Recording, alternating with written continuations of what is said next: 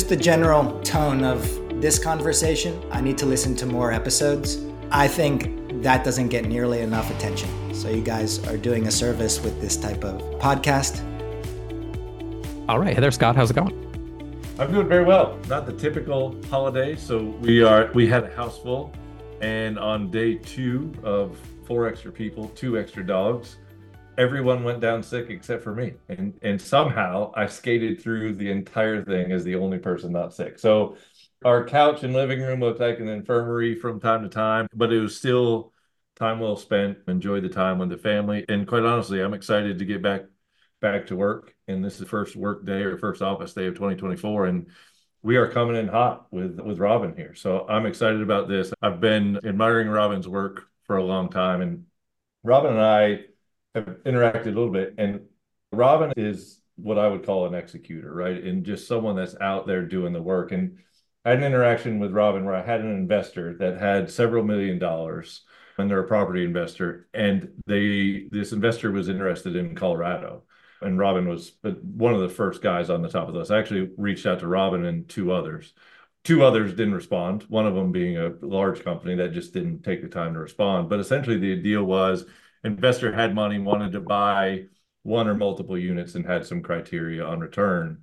And Robin came back and laid out very clearly, this is not the market for you, and here's why based on your needs, and was just exceptional about it, and actually left the investor wondering if they should still buy even though it's not going to hit the returns that they're after. I mean, that's what the industry is about, right? That's what executors are going to do in this industry. And I think the goal for 2024 is how do we do more like that? So excited to have Robin on today. And just, we were talking before we hit record. We haven't sat face to face yet, but I'm excited for that to happen in 2024. Yeah. That characteristic is unfortunately uncommon. It feels like it shouldn't be, right? The idea of, I forget, I think my dad was the one who hit me with this a long time ago when I was still in college, but it's like, he looked at me and he was like, Conrad, if you just do what you say you're going to do, you'll make it far in life, basically, because he had hired lots of people over his career. And it sounded like that's a good example, Robin, right? Of just doing what you say you're going to do. But we'll come back to you in 1 second, Robin, I promise. Adam, we got to go your direction first. What is going on? How are you doing? Happy New Year. Any sports updates to share with us and what's going on? Yes, Happy New Year. Excited to be back. And this is a fantastic one for us to kick off. I think that we'll hear execution and executor a lot over the next few weeks as we dig into some of the great people that we're going to be talking to on the podcast here. But as far as sports, not that much to report. I will say we watched a lot of bowl football, and we are on a tremendous losing streak as far as a family. We are choosing the losers time and time again. Similar to Scott, we spent a lot of time with the family. We did have some sniffles that we're working through. I am, knock on wood, still one that has stayed relatively healthy, so that's good. Looking at the new year, I'm not one that usually thinks about resolutions. I think I've talked on the podcast here. I try to think about systems and consistency and trying to your point, Conrad, do what I say I'm going to do. So I like this downtime. I like this fresh start, but it's more about trying to refine the processes and the systems that I've already got in place. So we did a few things while we were taking a break. One, we did a lot more art as a family. We were painting, we were drawing. So that's something that I'm going to carry into the new year, is just trying to spend a little bit more time in art. I think that next to sports, that's one that gets me into flow very quickly. It's something that I don't get a chance to do enough. So we're doing a little bit more of that. We also just did a polar plunge yesterday. I mentioned that a couple of years ago, we did it on New Year's Day. So as a family, we went out there and did the polar plunge. 45-degree air, 50-degree water. It was definitely intimidating, but you feel great coming out. So that's one I'm taking into the new year, hopefully adding polar plunges or some plunges in the backyard here with the plunge pool. And then the last one is interesting. And this, again, carries over from last year, but I'm bringing it into this year. Towards the end of last year, I started to listen to the Tao Te Ching every morning as I was getting ready and cleaning up the kitchen.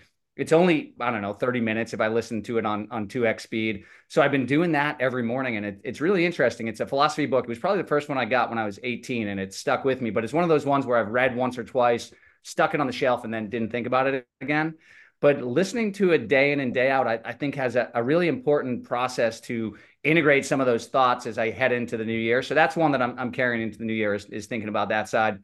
But as far as sports, and I think this correlates decently into the discussion today, now we're at the point where we're starting to execute. So indoor soccer starts next week. The boys have been practicing on their own. We had Another day off for school this year. So we had 8 of our own boys going up to the field, practicing on their own, doing their own thing. So we're at a point now where we're taking what we've learned, taking the practices and getting back into indoor next week. So hopefully we'll have an update for the next podcast. Right on. Robin, we appreciate you being here. We're going to go your direction. We need a little bit from you, so we'll try to tee it up here properly. Number one, would love to hear some background about you and moving mountains and how that kind of all began, if you don't mind doing the elevator version there. And then would also love to know a song that best describes you as well. Which one do you want first? The song? Let's get that out of the way. Yeah, go ahead. So I have a lot of music in my life, and my kids are constantly trying to push the boundaries of what I will listen to. But an inspiration from my mountain biking playlist is Learn to Fly, Foo Fighters. That's a song that gets me going every time I'm out there. Yes, I love that. Two of my favorite things, Robin. I'm a huge mountain biker. I love it. So what can I tell you about moving mountains? We've been going, if you can believe it, I think this is our 27th year now. It's been a journey. My wife and I founded this business from a background in yachting. Used to run a luxury yacht in the Caribbean. I've told this story a few times, so I won't go into a lot of detail here, but we chose to stay in the business in a way that we could move to land and raise a family, and Colorado was our destination of choice. So we took everything that we've learned from operating and providing hospitality on a luxury yacht and transitioned that into a ski chalet and Steamboat Springs in Colorado. And that was the initial concept of our business. It was the Moving Mountain Chalet. And we would move a mountain for our guests is our service philosophy. And we maybe at the time we didn't realize just how much of our experiences of running Endless Summer 2, which was a 72-foot sailing yacht in the British Virgin Islands. We didn't maybe realize at the time how much we were bringing with us in terms of how we would maintain and manage a home. But 25 years into it, what I'm starting to realize is that some of these things actually did form the backbone of what's become a very strong and a very dynamic company powered by an incredible team of staff. It is not the Robin and Heather show anymore. It's long since turned into an operation executed, to use your term, executioner, executed by a team of really driven, professional, smart, mature people that just seem to have this kind of drive and zest for what we now talk about as unreasonable hospitality. Yeah, awesome. I think if I recall correctly, Robin, you had some questions, didn't you, for Will at the DARM conference? Weren't you, I think, someone who had asked some questions? Maybe for those that weren't there, could you repeat them? I did. I think I sat with everybody with my jaw on the floor listening to this guy. You can tell he lives and breathes this just as many of us do. And I do find myself at these conferences feeling like there's a few of us that think of the business this way, and there's a lot of people that seem to be talking about vacation rentals and the industry that we're in many different terms, the unit count and automation and process and procedure, as opposed to the little bit more warm and fuzzy of hospitality, which I think is a more challenging industry to be in because you're trying to understand your customer, define to your customer who you are, and then deliver an experience to them that either meets or exceeds their expectations. But doing that on a consistent and regular basis. And my question for Will was related to how do you even think about scaling when what we're doing is so challenging, potentially challenging on a day-by-day level? And I think he put it really well in context of saying by the time they had sold, I think it was a group of maybe 10 restaurants. We had over 1,000 staff serving tens of thousands of meals daily, weekly, annually, and it can be done. But he was very clear that saying that it's not easy, and don't assume it's going to be easy. There's nothing easy about this business. So you've got to be committed to it. I think that's the core piece of that, is that you have to decide what kind of business you want to be in and then make sure that you never stop being that kind of business. Is it your perspective? One other thing that people had asked Will about a few times, I guess I'm curious your point of view on this as well, the type of service and hospitality that you provide guests. Do you find that when you go stay in other places, do you get the same type of feeling? Have you found other companies like Moving Mountains out there that you've been able to stay with in other locations? Or do you find what you do is actually really rare in our industry? I tend to find, I describe it as like moments of sunshine, that I think you have interactions with people where you're like, you get it. That person gets it. I know people in our industry that talk, the way they talk about their companies and their interactions with their clients and the lengths that they would go to resolve certain situations as you get it. And this is why you're still here after this many years. But I think this is where I think that Will Guidera's book is such a gift to our industry because it potentially provides us with a roadmap to do so many things in such a more, so to say, unreasonable way. That if we all committed to do something unreasonable, in the way that he talks about unreasonable hospitality, something on an unreasonable level on a daily basis or even a weekly basis, I think it could change the way that many of us run our businesses. And that's just not looking at the day-to-day of this. These are the rules to the game. This is what we're all here for. I'm here to provide you with a service for a cost. It's a transaction. To me, it's not about that. It's about listening to your customer and making sure that you deliver that and adapt what you deliver to their individual circumstances. And it can be the tiniest small touches. This is something he brought up over and over is it's not always a big expense. It can be the tiniest of gestures, but just something where you show compassion or empathy during someone's stay that can really be transformational for them. Leave them, what is that saying? It's about the way you make people feel. It's Yeah, not I what you think do like for them, it's the way you make them feel. it's like people never forget that, I think is the quote. I think we're butchering it a little Exactly. bit. I think it's Maya Angelou. I'll look it up and I'll put it in the show notes. That helps. But Scott, I guess I'm curious your perspective on what Robin was laying out there. This idea of it doesn't have to be even everything. I think that's one example that really stuck out to me when Will was on stage was that it wasn't that every single person that went to that restaurant had these moments that he really went above and beyond. I'm sure there's a lot of people that went to that restaurant and had a phenomenal meal, I'm sure of great food, and then they paid their check and went home and they had a great time and it was so how do you relate that idea, Scott, to the fact we can't do it for everybody, but if we do it some of the time, that's better than not doing it at all, which is the dominant force, as Robin was alluding to maybe a second ago with the moments of sunshine. But Yeah, so my view, Conrad, is slightly different than they can't do it for everyone because they actually started by doing it for everyone, right? Because if you remember in the book, they started with dealing with the check, right? That was their precarious moment. And that was the first thing that they really set out to solve is, hey, the five of us have been sitting around eating. Maybe we realize that we just spent 12 or 1,500 bucks. Maybe we don't, but there was still that moment of that check being dropped, right? And they basically said that was a precarious moment. And that's why they did the expensive bottle of liquor, right? And for them, that was the moment of then how do you aid that? But I think the other side of it goes to what they don't do for everyone is making the magic, right? They have the closet and they have the dream weavers, and that didn't take away from the fact that they all operated with their antennas up. And it's whether it's the hot dog people, right, or the snow people. And I think my perspective is, and I think I posted today, or I've got a post coming out sometime this week about magic, because I think the best unreasonable hospitality and the one that touches you where you just go, oh man, that was epic, is when there's that hint of magic. It's when there's that hint of like, how did they even know this? And I think that's when we nail. But I say all that to say it doesn't discount the fact of you can be unreasonable all the way leading up to that. But those moments where you can find that magic, I think that's just the big unreasonable moment that really tells the story. Adam, I'm I've gonna said it to I've said it to go my ahead, Robin. team a few times. It's like the challenge for us is for the guest to even notice us. We say this at conferences. We talk about the fact that we are not Airbnb. That's a hashtag that we've kicked around. And for the guests to even notice us, we got to be ready and we've got to be in the starting blocks. Because if they show up and they have an easy travel day, they wake up the next morning, there's 6 inches of fresh snow on the mountain. If they checked in, the house was perfect, it was exactly as described. They go skiing, they have the perfect ski day, nobody gets hurt, everyone comes home, everyone's able to get the restaurant reservations they want.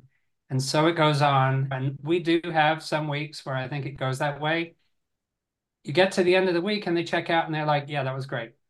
But they have no idea that there is a team of people waiting, listening, looking. And this is where we are excited that we've gotten to is my shuttle drivers are the ones who are getting a lot of the applause of late because they're with the guest every day at the beginning and the end of the day. They get to say, how was it? Or did you sleep good last night? And setting people up. But they have started to get a name for themselves for listening. Like one guest who was saying everything in the house is great. We can't find a stupid thing, but we can't find a broom to clean up the crumbs in the kitchen.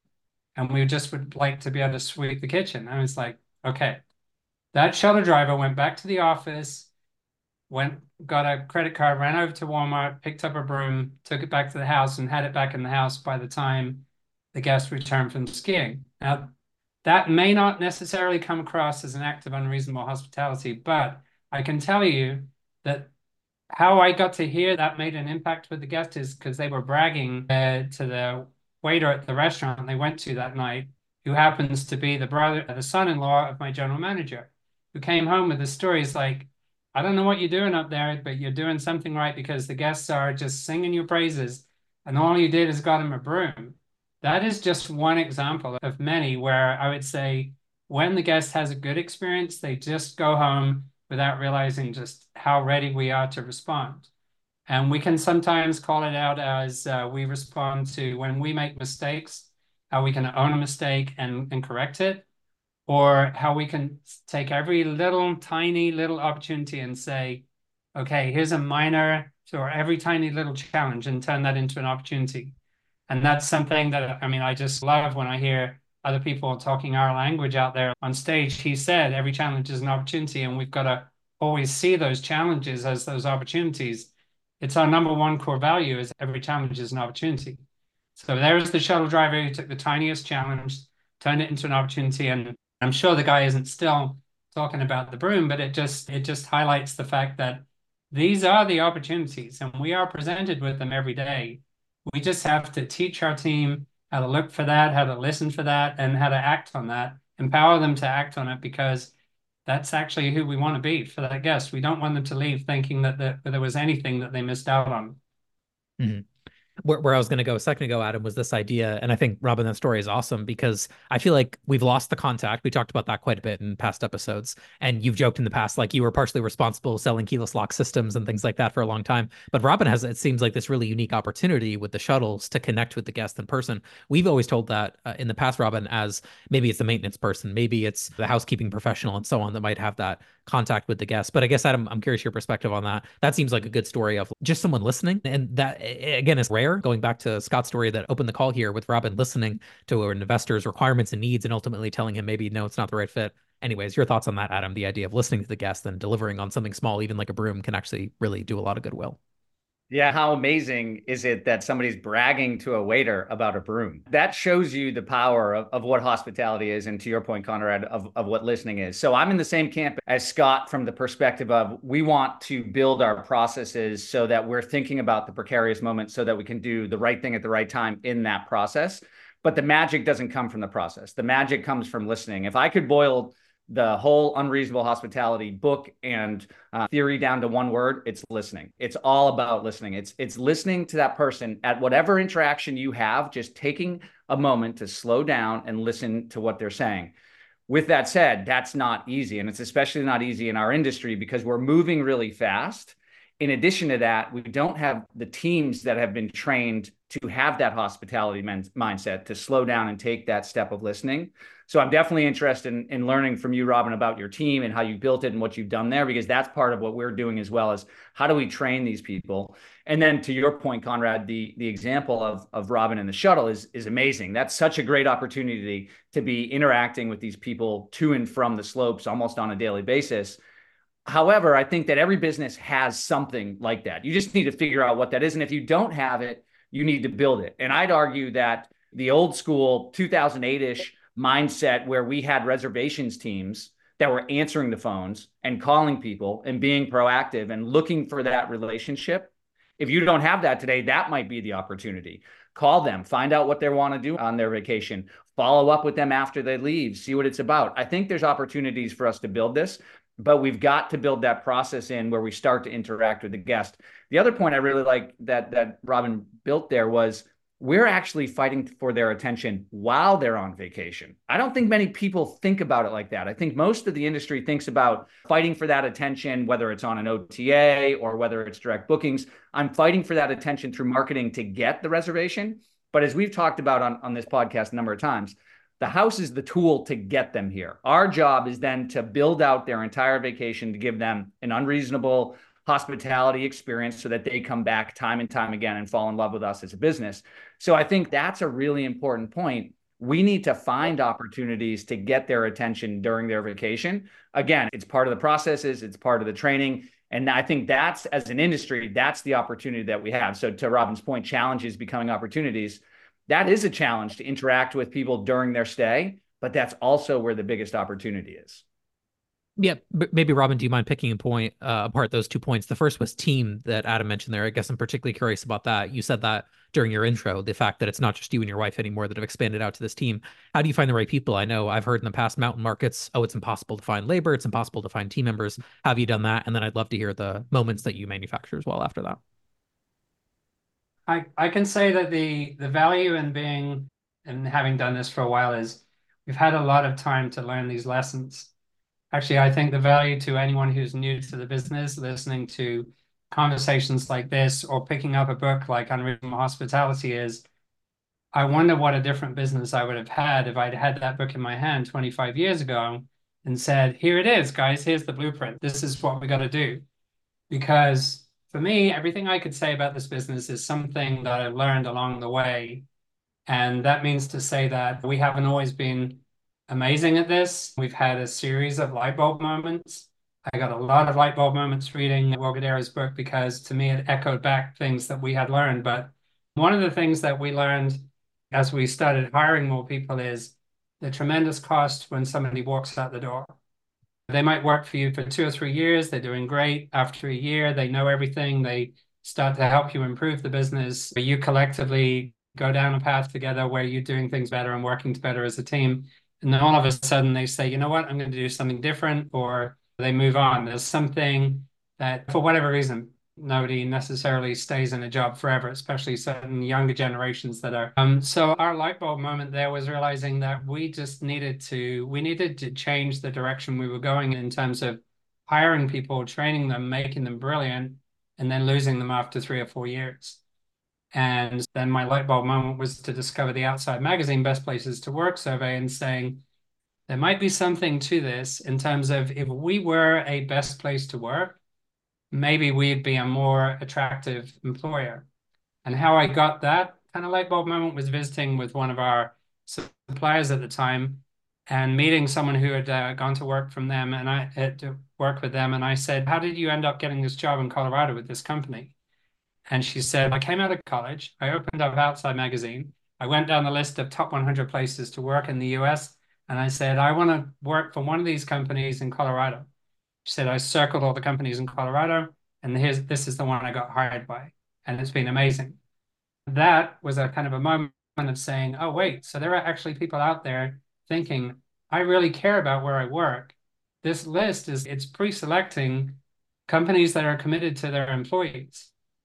And not that we didn't care about our employees before, but I feel like the blueprint, the roadmap that we got from participating in that survey absolutely has changed our relationship with our employees like night and day. I think we always had it in mind to be a good employer, but the things that we learned is a little bit like listening to your customer, listen to your employees. They're going to be able to tell you if you use something like this tool, this survey, you're going to find out where you think you're doing well and they think you're not. And that may be a little hard to hear in the beginning, but it truly is like when you can take something that we still hear about every day, communication, and say communication is so far down the list and we need to get that near the top of the list in terms of things that we're doing better. The ideas and the feedback we got from doing that survey really have changed the way that we work with our team. Some of the benefits that we provide, we didn't even know that we could. Some things were very low-hanging fruit, just additional benefits that our benefits provider offered: vision, dental, disability insurance, life insurance. All these things are actually things that cumulatively make a difference to our employees. We've improved our bereavement policy. We've improved I think our whole conversation with our employees just by using the survey. And we did not make the list the first year that we applied. It was pretty humbling, but they give you this, you do this, the employees do the survey. It's their anonymous feedback that is what determines where you finish up on the list. We get this fantastic report at the end, and here's where you scored on every single one of these questions. And from there, we create a roadmap to, these are things we can improve easily. These are low-hanging fruit. Let's do those.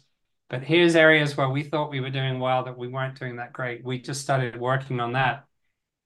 So we applied again in 2019 and we made that list, top 100 company to work for in the US. And we've made that list every year that we've applied to be in that survey since then. We've set ourselves the goal the last 2 years to make the top 50. We haven't made the top 50 yet. We still have we're a little bit like there. We're working our way up the list. And we were thrilled that we made the list. That was exciting. But we realized we're not satisfied with just being one of the top 100. We want to be one of the top 50. And I'll be very honest with you. I'll tell you that we're not going to be one of those companies that tells their employees, hey, by the way, we just need you to fill out 9 out of 10 or 100 on this survey so that we can get this award. It is definitely to the employees, it's like we value your feedback. It's going to help us be a better place to work. So I want you to answer these questions honestly. And so we've always approached it that way, as it's definitely a tool. And if we make the list, it's because we're doing enough of the things the right way. Yeah, it honestly echoes the room story perfectly, right? Listening to the employees, listening to the guests, the threads there were very common, and yet the outcome obviously was positive on both sides. I'm sure the benefits are a lot more expensive than the broom was, but that's certainly how it goes. I've been in that seat before, and I know what that entails, but there's a lot there to go apart. Look, I just want to put Yeah. a pin on that one, Conrad, because benefits in this industry and HR in this industry is a huge gap. It's something that operators don't necessarily know about, and it's not a piece of education that I think the industry has paid enough attention to. We will have 2 upcoming episodes in the next few weeks that will talk, 1 about HR and then 2 about benefits. So just as a pin for a couple future episodes. Yeah, no doubt. I think that there's a lot there. And honestly, sitting in my seat, as I have now for some time, hiring more people on my team, Robin, for the marketing agency that I run, it's not always clear too. It's not always very obvious to me what things people value, what they don't value. And I've often told people in the past for myself, I'm not telling you to do anything differently than I don't do myself with regards to healthcare, for example. It's I go to healthcare.gov and sign up, right? And I've told folks on my team to do the same thing. So I know as we get bigger, there's other options and available things that we have to go there. Maybe we not depart from unreasonable hospitality completely, but maybe go in the different direction a little bit. You had sailing in our outline. I think, Adam, you typed these up. And you touched on it very earlier, Robin, just with this idea of I learned a lot during that time frame. Now it's been applicable, or it's helped me with what I'm doing today with moving mountains. Could you break down that business for us a little bit? How similar is it to the vacation rental industry? And what are the expectations of I don't know if guest is the right word, or patron, or what the right terminology is? And how does that map to what you're doing today a little bit in more detail? I think one of the things that I can say translates most perfectly is how you maintain a yacht. Is we would say the word we use today is proactive. You can either be proactive or reactive. And in many cases, when we want to learn about when something didn't go well, we find ourselves saying, did this happen because we're in a reactive stance, or are we in a reactive stance right now? And what could we have done more proactively to prevent this problem from occurring? So preventing problems from occurring before they occur is how you live and die on a yacht. If you don't maintain the systems, then you're going to find, and we learned it fortunately from a very experienced boat owner, that if you have a regular maintenance program and you maintain things that maybe that aren't about to break, but you're maintaining them on a schedule, you're clearing the filters because there's grass and other things floating in the water that can clog up the filters that cool the engine, cool the generator. If you clear those filters every week, you'll never have a problem with your air conditioning. You'll never have a problem with your engine. But you could let it go 2 weeks. You could let it go 3 weeks if you want. But you could be in the middle of a charter and suddenly your engine overheats, and now you're down in the engine room and it's your worst nightmare. So I think things like that have translated really well into the checklists that we had before we adopted software like Breezeway. We've become that company of checklists now, using these tools to make sure that it's not me that's checking it because I can remember it. I'm relying on a team of staff to go through every home, and we do periodic maintenance on all the essential systems in a house, but we do weekly maintenance checks on just about that list of items gets checked every single week. Because if you want to have that consistent experience with the guest, then you want to know that the Wi-Fi is working. You want to know that the house has hot water. The guest is not going to forgive you if you don't have some of these basic essential services 99.999% of the time. And that becomes the differentiator between The companies that are proactive like us, where we say, yeah, we have more staff, it takes more time, it costs more money. Our commission and our fee structure is like this because we're not trying to be the cheapest management company, we are trying to be the best. And to be the best, you have to be consistent. And to be consistent, you have to make an investment of time and money. We often find ourselves saying, if only the owners knew just how much goes into this, because there's a lot of unawareness that they think it's all about just, oh, you just throw the home on VRBO and you'll get bookings just flowing through the door. They don't realize that if you're going to command a premium, then you got to be something in the marketplace year after year. You have to earn your place at the table. And then we can't afford to fail. We can't afford to have a review where someone says nothing worked in this house. It's as if they only fix things when they break. And if you adopt that stance, then you actually only fix things when you find out that they break. And that might be after 3 or 4 guests have stayed in the house because maybe only one out of the 3 or 4 even bothered to tell you. So it can be a kind of a cycle that you can either be in where we're getting affirmation every week, where the guests are saying, this is just been amazing. Nothing broke down. And when it did, you guys were ready. You had someone who was at the door within 20 minutes and knew exactly how to fix that problem and didn't walk in and say, oh yeah, we've been meaning to do that for weeks. You know, I just think it's a series of things like that we realized that it was life or death for us on a boat, that we transitioned into doing this on land, which I think is quite a lot easier. The houses don't move at nighttime. People don't try and park another house next to you in the middle of the night. I sleep better than I ever did when I worked as a captain on the boat. But it's still basically the same challenge. And then from a guest point of view, it's maybe working and doing that on a boat just teaches you to be resourceful and to really think about what it is that you can do that can make a difference. We were the captain and crew. My wife was the chef. I was the captain. And you do whatever you can to keep the chef happy because the chef is going to make the most amazing food that's going to keep the guests happy.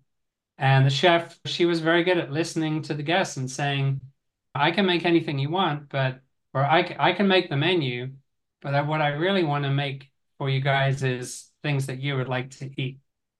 And as that became the theme in how we did things, we found ourselves doing very different kind of food to the typical gourmet menu that the boat would have up on our website with a reduction sauce and a filet mignon and all the rest of it.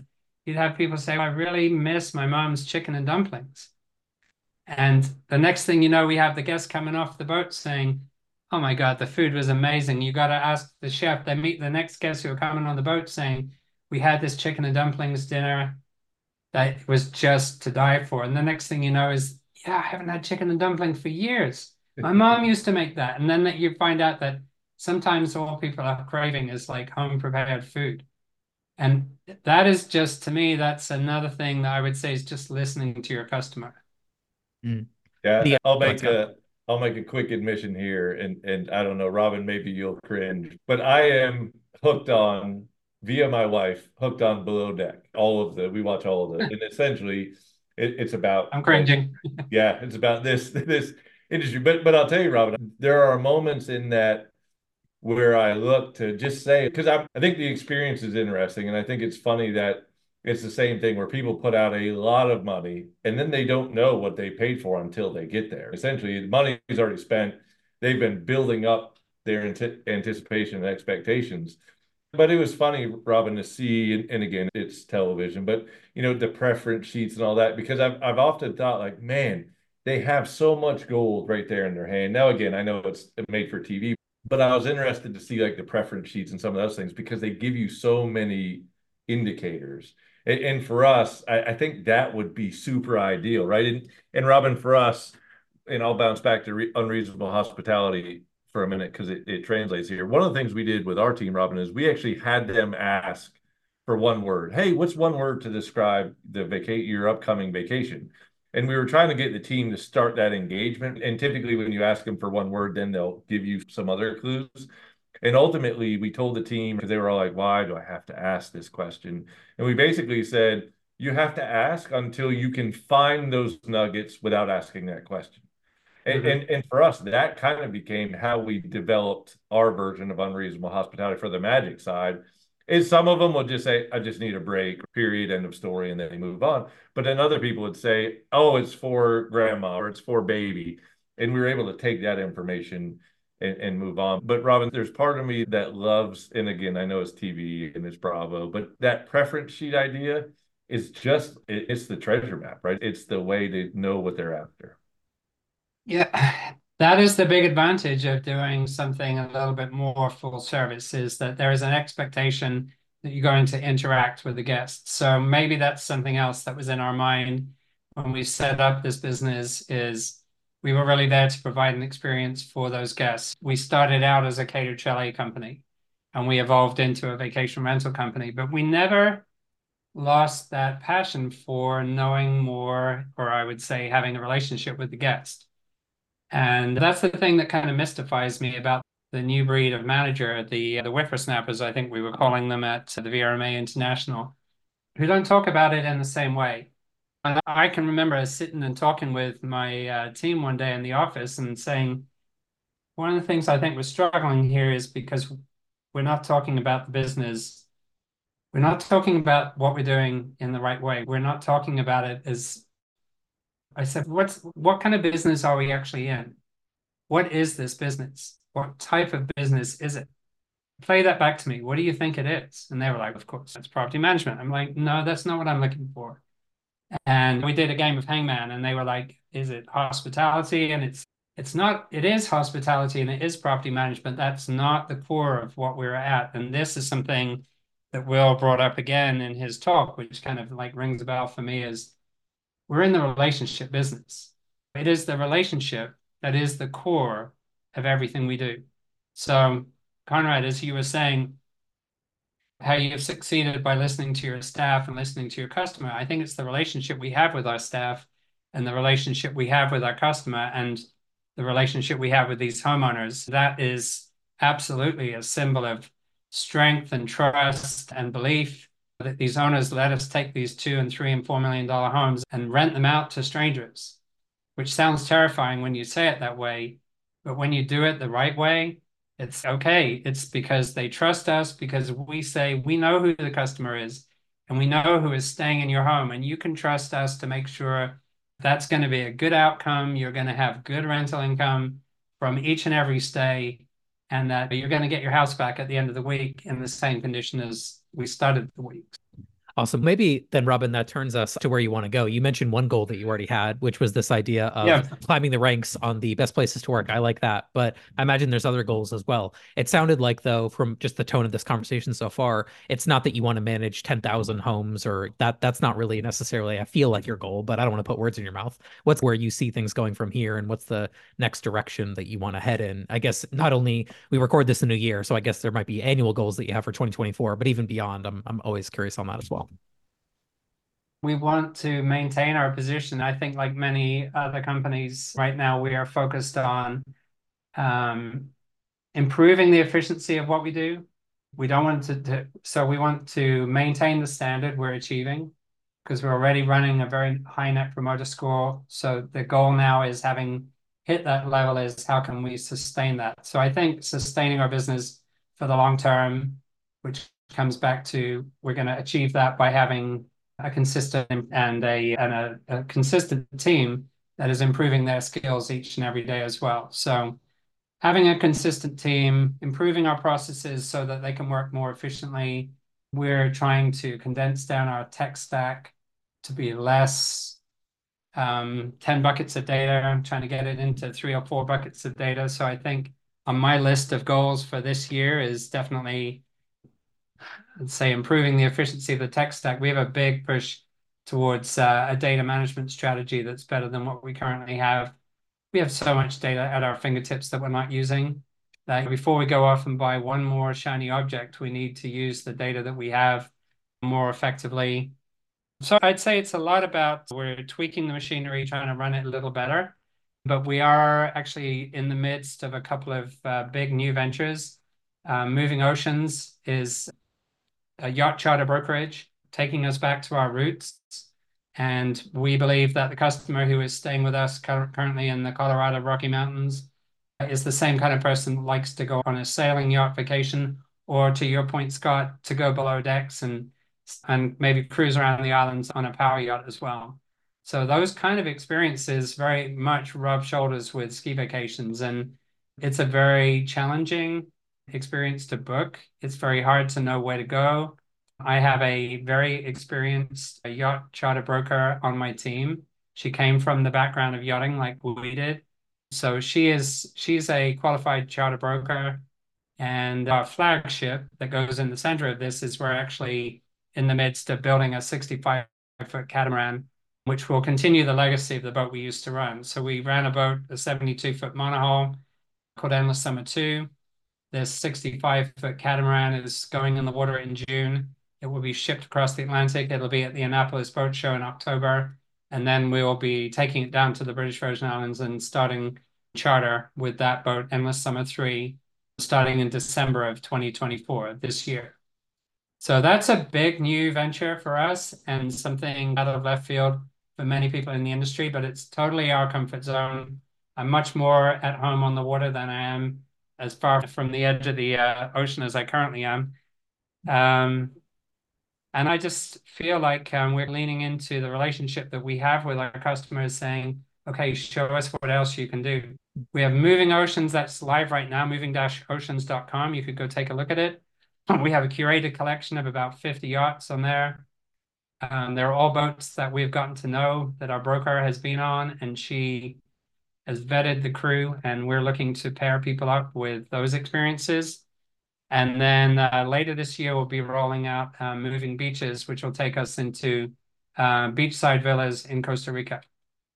Fantastic.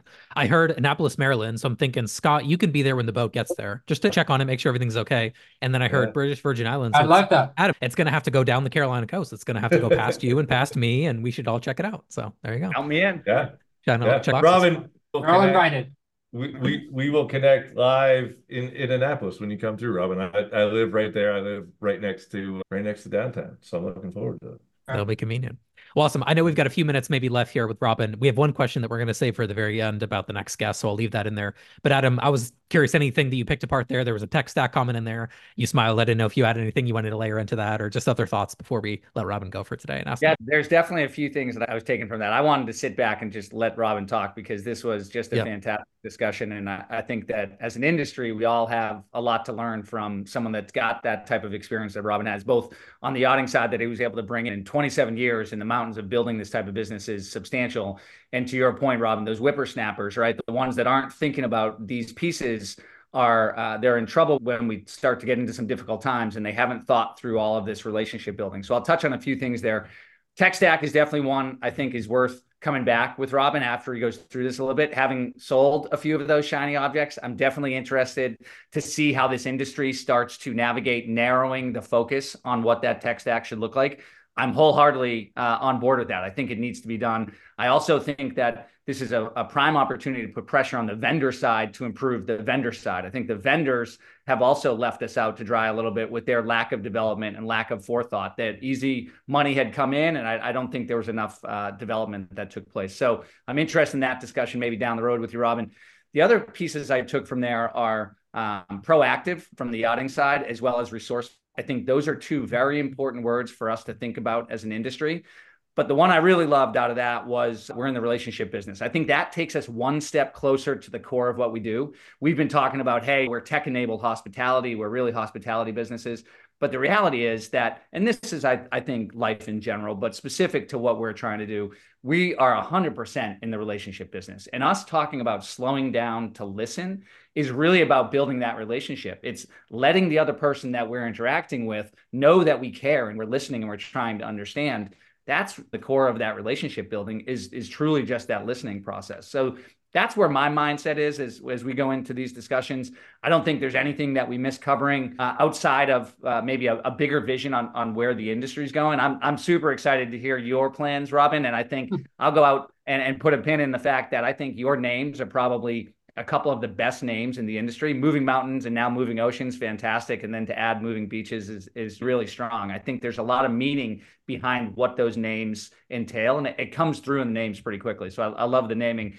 But I also am curious, and I don't know that we have time on this one. Maybe it's the next time we get together, is where we think this industry is going. And I think you can get the feel for the group on this call as to where we think, right? It's the relationship building, it's the unreasonable hospitality. But talking about it and doing it and really executing on scale, not only in our businesses, but across an industry, I think that's an important discussion that we need to dig into further. Mm-hmm. Yeah, right on. Robin, if you're open to it, we'd love to have you back down the road. Maybe it's the time frame when the boat's ready and those other things are down the road. We can do an update for sure. Something in Annapolis would be a lot of fun.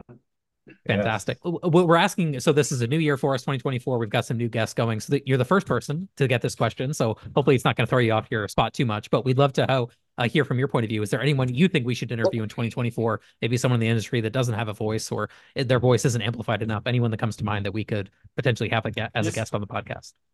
This is so easy.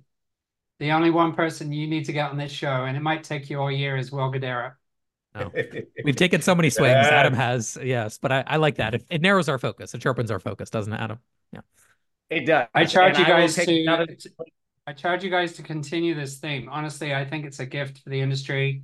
I loved your post that 2024 should be the year of unreasonable hospitality. I think it absolutely should. Just if we could all do one thing, unreasonable, one more thing per week, we could really change the way some of us are running our companies now. Yeah, absolutely. Awesome. That's a good note for us to depart on. Thank you, Robin, for your time today. We really appreciate it. If you made it this far, I'm sure you've appreciated what we've had to say and you've got some value out of it. So if you could leave us a review in your podcast app of choice, that would be super appreciated. And we'll catch you on the next episode of Art of Hospitality. Thanks so much.